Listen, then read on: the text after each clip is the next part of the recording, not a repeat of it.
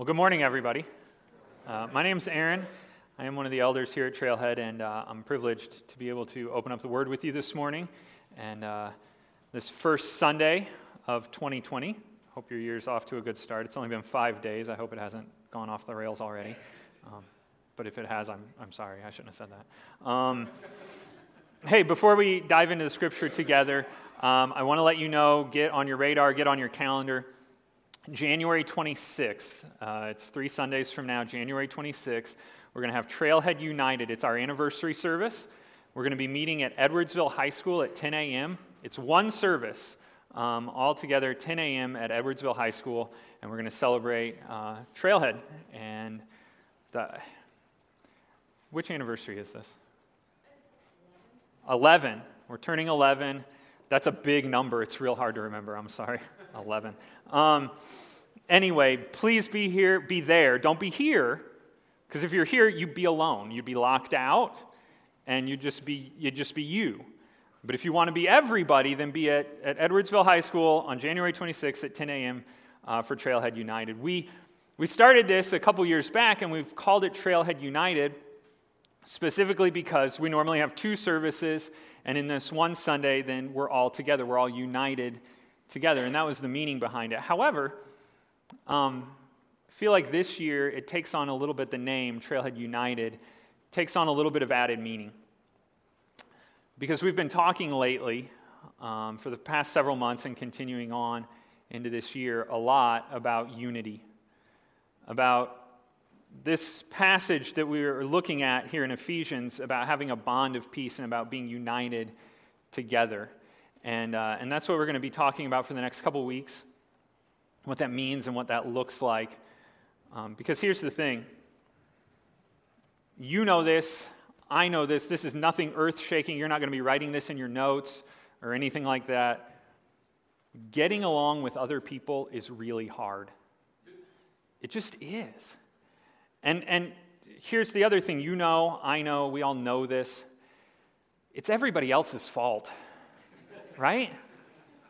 I mean, if it were just you by yourself, and if everybody just agreed with you, it would be so much better. Like the world would be so much better if everybody just thought the way you thought and acted the way you acted. Maybe not acted the way you acted, but thought the way you thought, right? Then everybody would get along. But instead, we've got this environment, this culture, this society. More than ever, it feels like, and I know it's not true that we're more divided than ever, okay? I'm not a history buff, but I've heard of the Civil War. So I know there have been times in American history where people really didn't get along with each other. But it feels so tense and so polarized. And even just, I'm preparing this week a sermon on unity. And I'm trying to think through possible examples or illustrations. And every single thing I think of, I'm like, I better not go there. Because if I say that, then this group will, whoa. But if I can't go there, because if I go there, then they're going to, woo. And it's like, even down to the level of word, there's just certain words you can't even say. And it's just like, everything's just tense. And everybody's just watching. And everybody, it feels. It might not be true, but it feels like everybody's just listening for you to say just this one word or phrase that's going to tell them if you're on their team or you're not on their team. And if you're on my team, good, and I love you, and we're all good. And if you're not on my team, then I hate you. And I want you gone. And I want you to stop talking and be out of my life. And the stakes on everything just feel so high. And yet, we come here to Ephesians 4, and the Apostle Paul, speaking to a church in Ephesus, but he's speaking to us as well, because he's speaking to all believers. And he says that I urge you, in verse number 1, I urge you to walk in a manner worthy of the calling to which you've been called. And what does that mean? It means, according to verse 3, eager to maintain the unity of the Spirit in the bond of peace. Paul is saying here that as believers, we need not just to be united, although that's part of it. We need to be eager to be united. We should have a desire as believers in Christ to be united.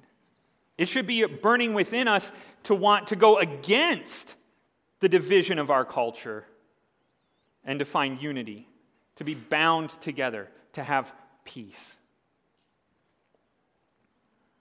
Now that sounds great, but how do you do that?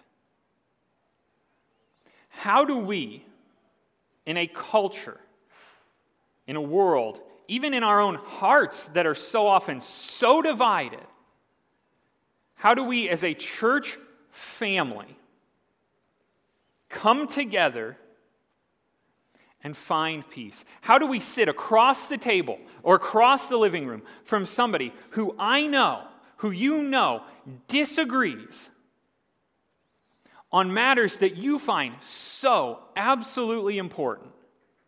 How do you look that person in the eyes with love? How do you do that? Well, this much is pretty obvious. We don't do it in our own strength. That's for sure. On our own, we're garbage at this. See, we think unity and we think peace, and what we do on our own, in our own power, in our own strength, is go to two very false imitations of unity. Either we surround ourselves only with people who agree with us on every issue and on every preference. We tighten up our circle, and we make sure everybody who's in our circle nods along with everything we say. And anybody who doesn't, we get rid of them. We either cancel them or we try to convert them. You're either out of my life, you're not a part of this circle, or I'm going to do everything I can to drag you into my line of thinking. I'm going to persuade you until you're nodding along with me. And if it gets to the point where you just absolutely won't agree, then you're gone. You're done. And then we look around at the little circle of 4 people that we have left, and we go, I have unity. We all agree. But that's not unity. And it's not at all what Paul's talking about in Ephesians 4. The other path we take that doesn't work because it's not real unity is to try to pretend that we don't have any preferences, any opinions, any convictions. That we're just open to whatever. You think this? That sounds good. You think this? That sounds good too. And when I'm talking to you, I'll agree with you. And when I'm talking to you, I'll agree with you, even though those two things make no sense logically together. Because I don't want to offend anybody, so I'll just pretend I don't have any opinions. But that's not unity either. That's just fake. There are important matters, and we all have ideas and opinions. What Paul's talking about maintaining the unity of the Spirit in the bond of peace, is not a false unity where everybody either agrees with everybody else or pretends to agree with everybody else just so that there's no outward vocal argument. That's not what he's talking about. Paul's talking about the kind of unity, and the kind of unity that we desperately need is a supernatural unity. A unity that supersedes our preferences and opinions, that bridges our differences on secondary matters, that allows people who voted for different candidates to come together and say, I love you and I respect you. And listen, this is so powerful, if we could do that as a church, we would be so counter to everything else going on in our world today. Everything in our world today says that if you disagree with me, you're evil, you're bad, I need you out of my life.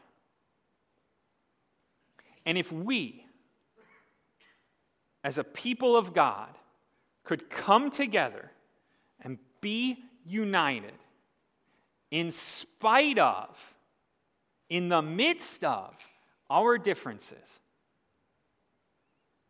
Imagine what that could look like. And imagine what the rest of the world would think. So here we go with the same question. How do you do that? And here's what we're going to see. We're going to spend the next 3 weeks looking at Ephesians 4, 1 through 16. This morning, we're only going to look at the first 7 verses, and then we'll get into the rest of it over the next couple weeks. I like that because it gets a lot deeper and more confusing as it goes on, and so I get to do this part, and Steve gets to do the confusing part, so that's the way it should work. But I say that because he's not here. So. Anyway, what was I saying? Oh, so we're going to spend the next 3 weeks in this passage. And here's the question we're going to ask. What does Paul say to us? Not just that we should do, but how do we do it? And here's what we're going to see. This is what we're going to see this morning, and this is truly what we're going to see throughout this passage. As believers, we have something that ties us together that's much stronger than anything that could drive us apart. We are, as believers, united with Jesus Christ. And it is our union with Christ that drives our unity with others. It is our connection to Jesus that makes it possible for us to have unity with each other. Even with people that we strongly disagree with. Because of our union with Christ, because of the gospel, it is not only possible, it's essential that we be united together. Our unity is centered on and empowered by the gospel, and both of those are important, and we're going to look at both of those today. So I want to look at this passage, and I want to start with the why, and then I want to talk about the how. So we're going to actually be looking at the verses a little bit backwards, but that's okay. This is just how I have to understand why before I can get into the how. And so why is it essential, based upon the gospel, for us to be united together? Look at verses number 4 through 7. This is Paul. There is one body and one Spirit, just as you were called to the one hope that belongs to your call. One Lord, one faith, one baptism, one God and Father of all, who is over all and through all and in all. One of the things when you're studying the Bible, one of the things you want to look for is repetition, recurring words and phrases. So this one's pretty easy. There's a word that's kind of frequent in those 3 verses. Did you catch it? The word one. There's one body, one Spirit, one hope. He's not being subtle here at all. What Paul is saying is that there is an inherent sameness to what it means to be a believer in Jesus. If you know God, if you are a Christian, there is a sameness to what that means, what that looks like, and how that happened for you and for me and for everyone else who is a believer. Our stories are different, yes. But what it means to be a believer in Jesus is the same. There is one Lord. There is one faith. Jesus died one time on the cross for all of our sins. All of us are desperately in need of salvation. If you've been with us, if you were with us in the fall, we went through Romans chapters 1 through 3, and what we saw over and over and over through those first 3 chapters is that all of us desperately need to be rescued. All of us deserve God's judgment. All of us. And the way that we get rescued, the way that we avoid judgment is the same for every single one of us. It's Jesus. And there's only one Jesus. There's not a Jesus for Republicans and a Jesus for Democrats. There's not a Jesus for white people and a Jesus for black people. There's not a Jesus for the people who think like I think and a different Jesus for the people who disagree with me. There's one Jesus. And what he did to rescue me and to forgive me for my sins is exactly the same thing he did to rescue you and forgive you from your sins. And it's the exact same thing he did to rescue the person sitting next to you and to save them from their sins. And every other human being on the planet needs the exact same thing. It's Jesus. There's one God. He died one time for all of us. We all are desperately in need of his grace. Verse 7, but grace was given to each one of us. But look what it says, according to the measure of Christ's gift. Not according to how bad each one of us was individually. Do you see the distinction? I didn't need more grace than you needed. You didn't need more grace than I needed. We all needed the exact same thing, God's saving grace. I can get in my head that God's grace is just what fills in the gap between my goodness and God. That I try pretty hard, and whatever's left over, God's grace will fill in the rest of the way. And if that's true, then maybe on my own I get closer to God, and maybe you aren't quite as good, so I need a little less grace to fill in the gap. Here's the truth. The gap for all of us is the same. It's massive. It's huge. There's nothing, absolutely nothing I can do to bridge that gap. We all need the same amount of forgiveness. We all need Christ crucified and his blood poured over us. We all need the same thing. And because of that,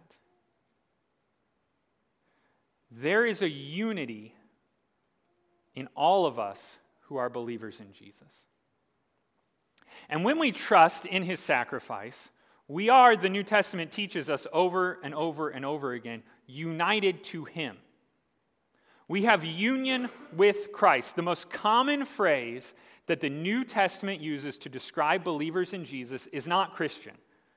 In fact, the word Christian only appears 3 times in the New Testament, and every time it appears, it's actually used by someone else referring to believers, sort of in an almost derogatory, negative sort of way. The phrase the Bible uses over and over and over to refer to believers is that we are in Christ. In Christ. We are united to him. Now think about this logically. If I am in Christ, and you are in Christ, then that means that we are united together. Whether it feels like it or not, and we'll talk about that. If we both have unity with Christ, then we automatically, in one sense, do have unity with each other. How can we not? If I'm united to Jesus, if Jesus is in me and I'm in him, and you're in him and he's in you, if all that is true, then we must be united together. And yet, we don't experience that all the time. So there has to be more than just saying, well, we're all Christians, so can't we all just get along? How do we have unity when we have real, true points of disagreement? Foundationally, it's true. Because we are united to Christ, we should be united to each other. But it doesn't always feel like we're united, does it?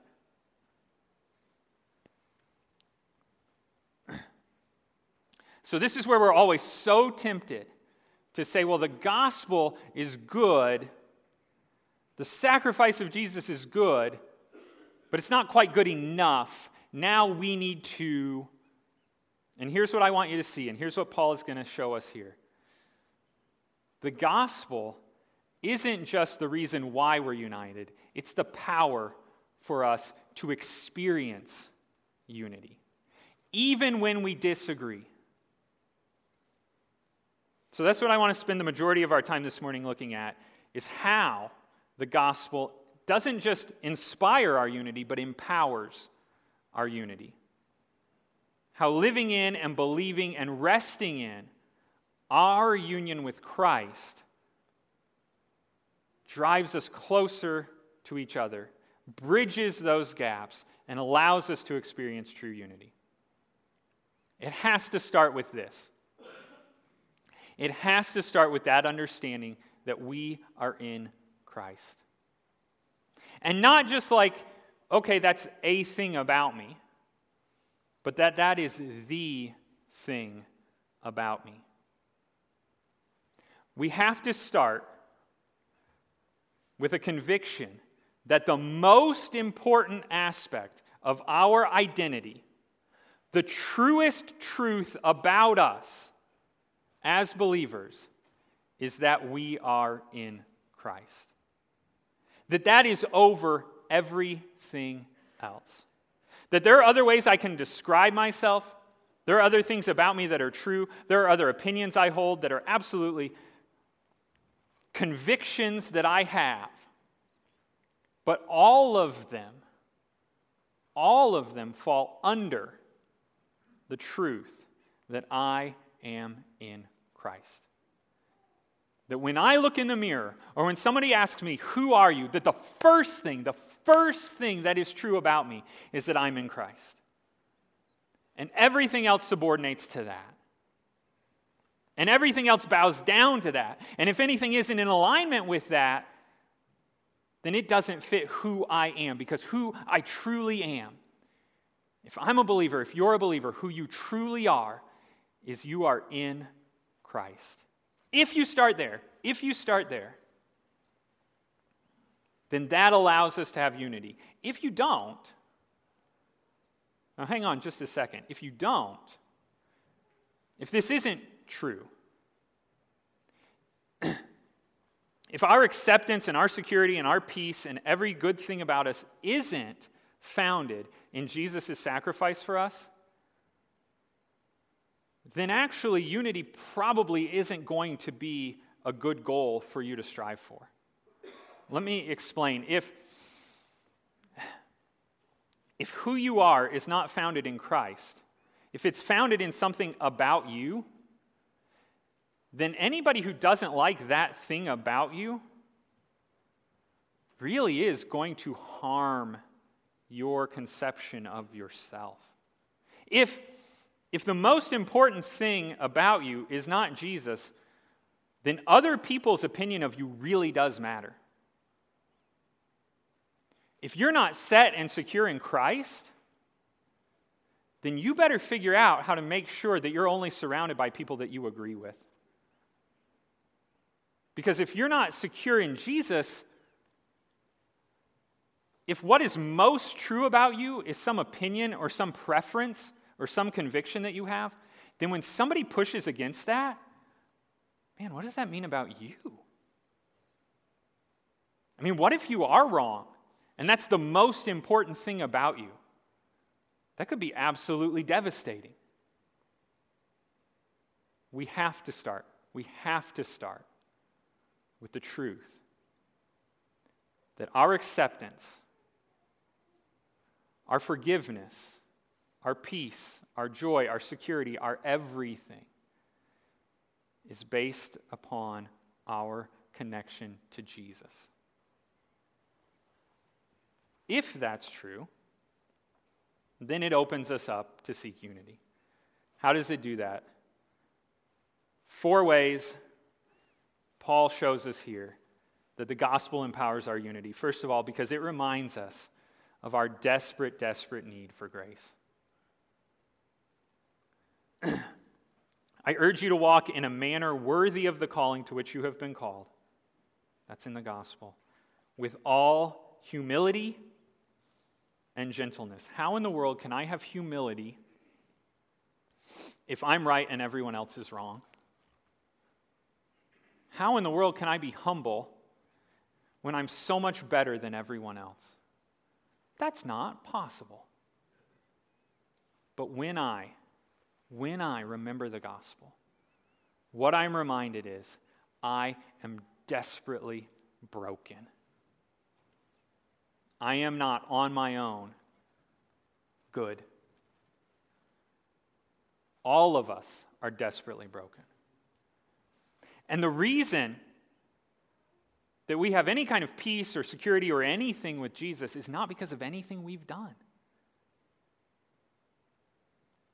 And so when I look at you and you look at me and we don't agree about something, I have to be able to believe that it is possible that in my brokenness, I could be wrong. It is possible.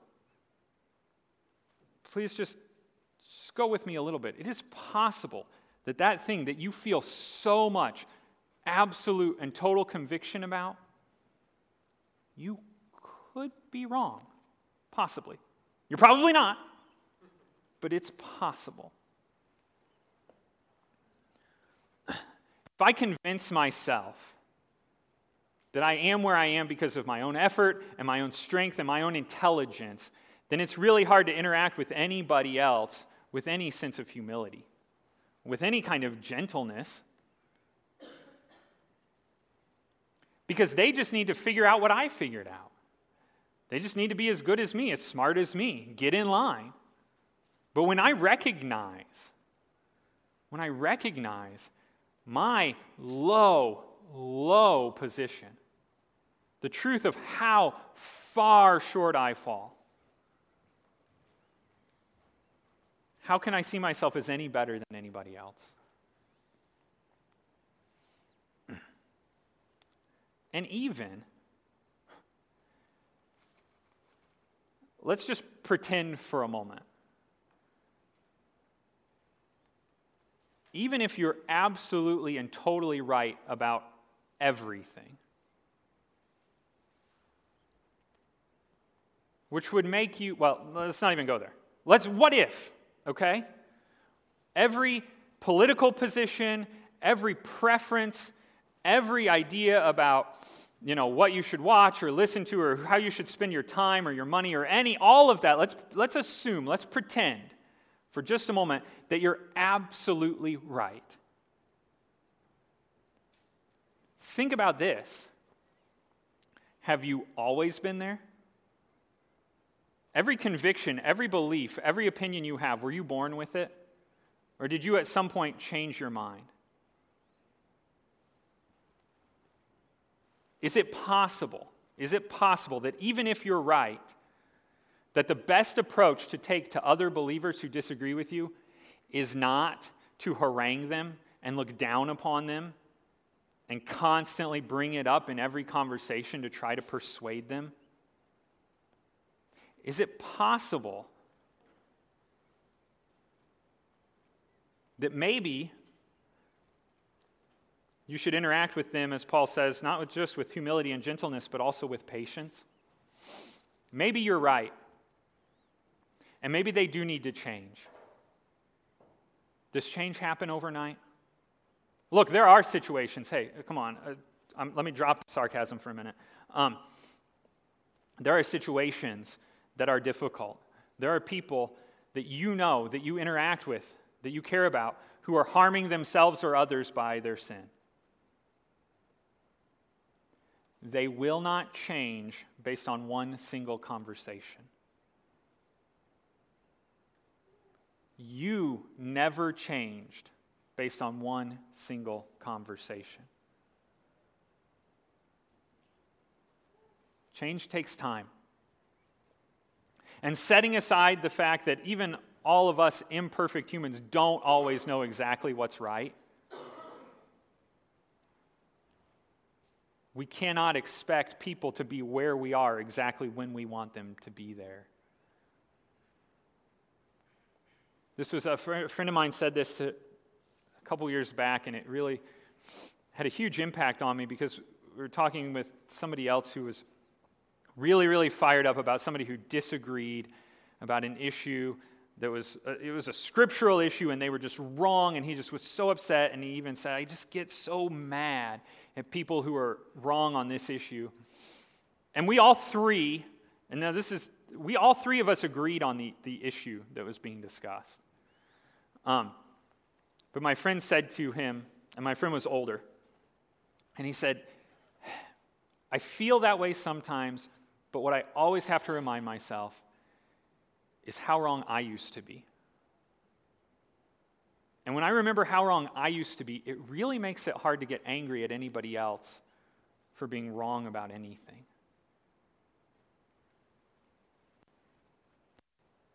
When we remember how desperately we need grace,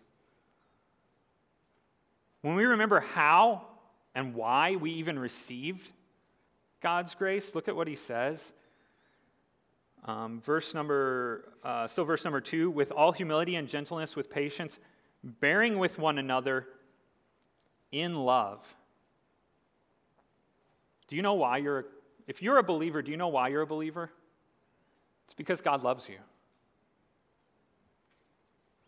It's not because you were smarter than anybody else. It's not because you were better than anybody else.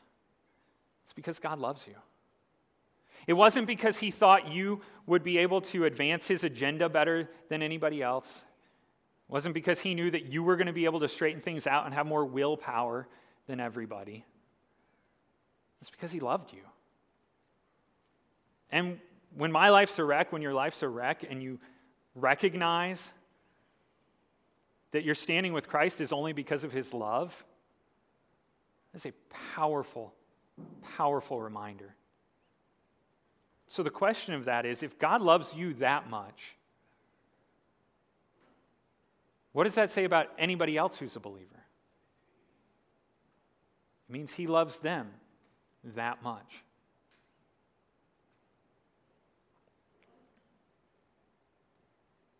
Sometimes our inability to love other believers is really a reflection of our inability to believe that God actually loves us.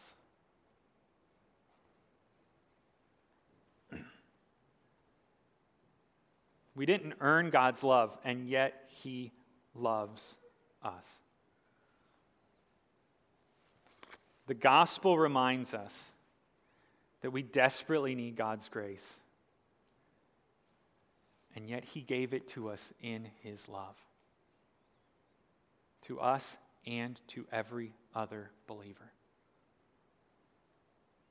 The gospel also reminds us of God's sovereignty in all things. Look at verse number 4. There is one body and one spirit, just as you were called to the one hope that belongs to your call.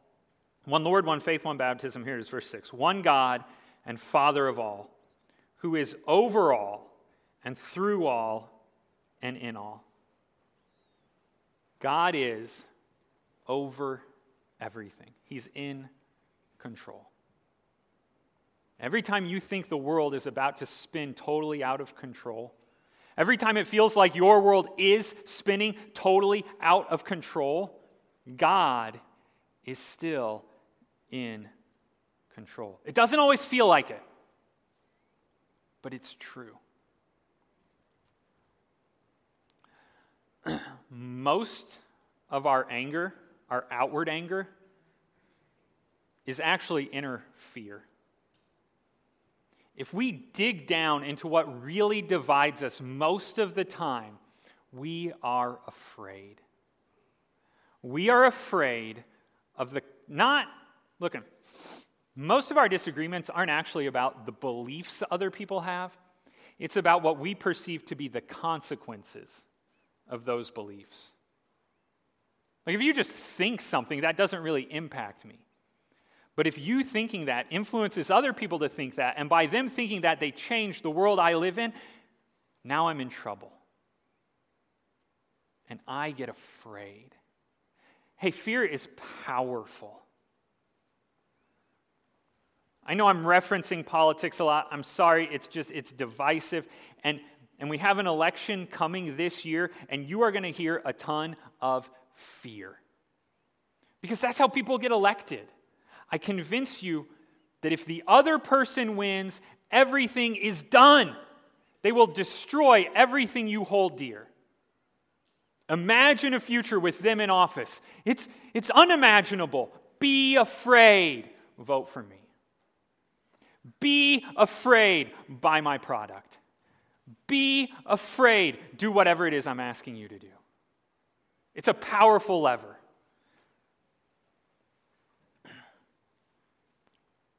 And I tend to believe, because of my fear, what do we do when we're afraid? Well, we either retreat or we try to change things. I've got to fix this. I'm afraid. And if I vote for this person, it'll help fix what I'm afraid of. If I can change people's minds, it'll fix what I'm afraid of.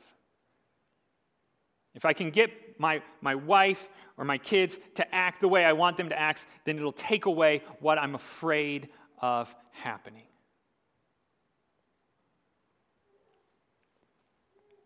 And I put on myself the weight of fixing the world. And all that does is increase the importance of every single issue, every single idea, every single disagreement, because it's on me to fix it. And if you disagree, you are in the way of me fixing the world. And so I've got to fix you. Again, either by getting rid of you or by getting you on my side. What if there's a God who's in control of everything? And what if it's not on me to fix the world? What if it's not your responsibility to fix what's broken? Now, I'm not saying, and we'll come back to this in a minute, I'm not saying that we don't, as believers, in following and obeying God, we don't in that work toward the restoration of the world the way God intends it to be. I'm not saying that. What I am saying is it's not our responsibility. We don't bear the weight of fixing everything. We can't. Only God can do that. Let's say this again. Think about the gospel in your own heart. Are you a believer? Are you a Christian because someone else saved you? Because someone was able to manipulate you? Because someone was able to say just the right words and didn't slip up and say the wrong words? Is that why you're a believer?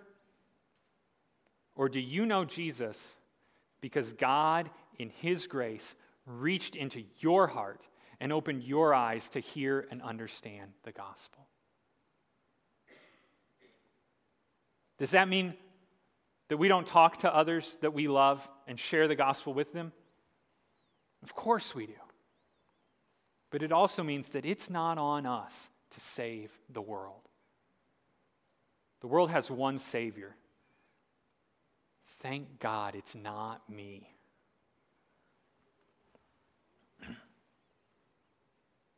The gospel, the truth that God is in control in my own heart and in the whole world reminds me. If He's over all and through all and in all, I don't have to be afraid of people who aren't on the same page as me on every issue. The gospel reminds us of our need for grace. It reminds us of God's sovereignty. It also reminds us of the final and only solution to the brokenness of this world. Verse number 4, there is one body and one Spirit, just as you were called to the one hope that belongs to your call. One Lord, one faith, one baptism, one God and Father of all. Again, this is not saying that following God isn't going to, in some ways, influence the world around us. But the goal of every Christian's life is not to change the world. Because the only one who ever can or ever will change the world and is going to change the world is Jesus. And the only hope for the world is not any political platform. It's not any economic program. It's not any organizational moral crusade. The only hope for the world is Jesus. The only hope we have in our own hearts is Jesus. I mean, have you experienced the pain and the heartache of pinning your hopes on yourself? Of pinning your hopes on anything other than Jesus? Have you ever rested your hope in a relationship? How does that work out? Have you ever rested your hope in your job? Even when you succeed, were you satisfied?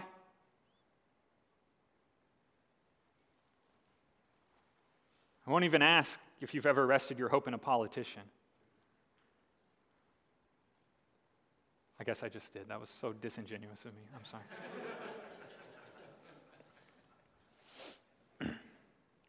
Absolutely, as believers, we work toward restoration. We seek to follow God. We seek to love others. We seek to influence the world through our love, through God's grace. Absolutely. But we do not rest our hope in anything other than the Savior who will restore all things. And we understand, and we have to understand, that in this life, we will not see complete and total restoration of our world. It just won't happen. We still live in a broken world. One day we are promised that Christ will restore all things to himself, and it will be beautiful. It will be glorious. And we who are believers in Christ will get to share in that beautiful, glorious future. That's what we're hoping in.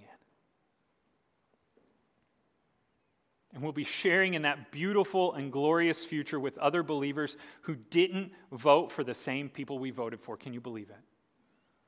We will be sharing in that beautiful, glorious future with other believers who look very different from us, who act very different from us. But they were united to the same Savior that we are united to. The gospel reminds us of our desperate need for grace, of God's sovereignty over everything, of our final and only hope, fixing the brokenness of this world. And it also reminds us, and we said this to start, but I have to say it again, it reminds us of our true identity. Who we truly are is sinners saved by the grace of God. That's us. Paul says, I therefore, he's talking about himself. Here's his identity, a prisoner. Oh, is that your identity, Paul? You're in prison? He wrote this letter in prison. That's your identity. You're a prisoner. No, I'm a prisoner for the Lord. And he's playing with words here. Because Paul uses this phrase over and over, a servant, a slave, a prisoner for God. Yes, he was in prison when he wrote this, but he's saying, that's not the prisoner I am. I am so bound. I am so enslaved by Jesus Christ. That's who I am. I'm a prisoner for the Lord. The most important thing, if you are a believer in Christ, the most important thing about you is that you are in Christ. And you don't have to feel threatened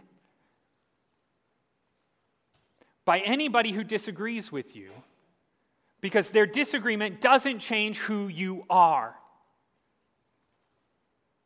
You don't have to take disagreements as personal attacks, because who you are is not just your opinions or your convictions. Who you are is assured and set in Christ Jesus.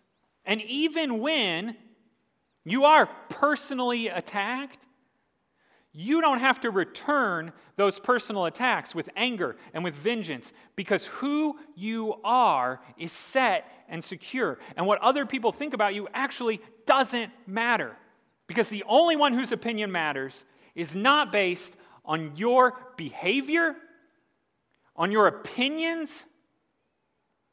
It's based on his sacrifice.